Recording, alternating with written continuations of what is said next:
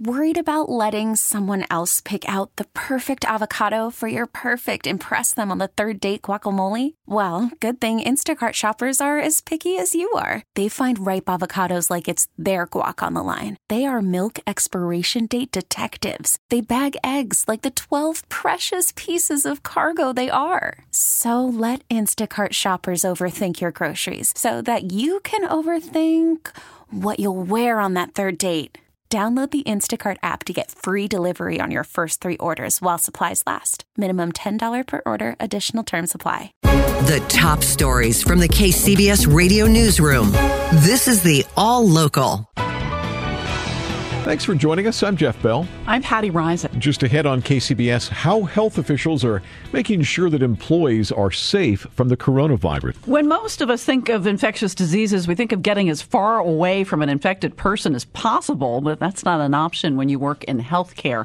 KCBS's Jennifer Hodges has more on how Santa Clara County health officials are working to keep employees safe from the coronavirus. It's not easy when you're talking about the coronavirus. Some diseases we know a lot about, and we know just what to do, and then there's some diseases that are new, like the novel coronavirus. Dr. Sarah Cody is director of Santa Clara County's Public Health Department. They've had 2 confirmed cases of the virus and have sent several healthcare workers home who came in contact with those people. Healthcare workers in hospitals here, we have daily calls with our hospitals so that they can be ready. Dr. Cody says people should know the difference between isolation when people are actually sick with the disease and quarantine when they stay in because they may have been exposed. How strict one needs to be about isolation depends very much on the virus. With this virus, there's still a lot that we don't know. Dr. Cody says healthcare workers are taking all the precautions they normally would take to protect themselves against an infectious disease. Jennifer Hodges, KCBS. United Airlines' last flight from Hong Kong to SFO arrived this morning with relieved travelers happy to be taking their masks off. As KCBS's Holly Kwan tells us, traveling to and from the region is getting more and more complicated.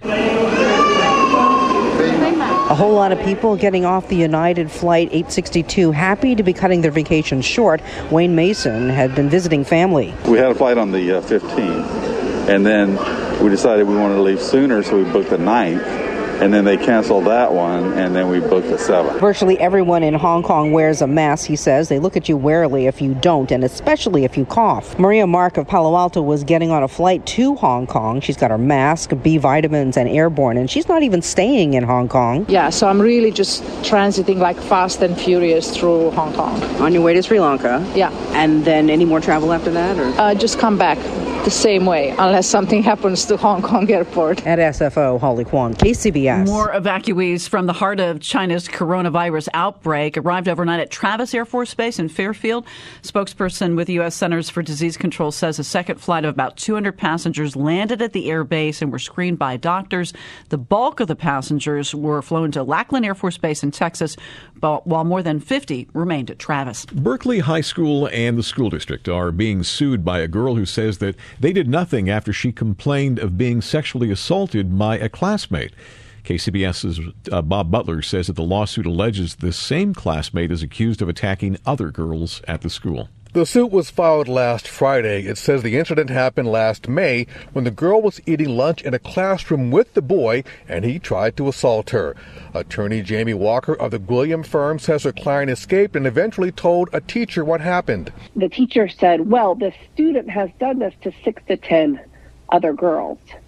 And so they knew that this student was a problem, and it seems that little, if anything, was done to address the problem with the student.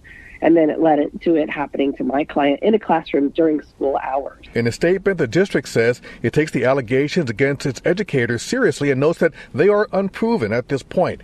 It will not comment further except to say the safety and the well-being of students are paramount. Attorney Walker. The outpouring of student and family support speaks to the need for real lasting changes at Berkeley High School and Berkeley Unified School District. The story was first reported by Berkeley side. In Berkeley, Bob Butler, KCBS. Subscribe to the All Local wherever you get your podcasts and stream us on your smart speaker 24/7 by saying, play KCBS Radio.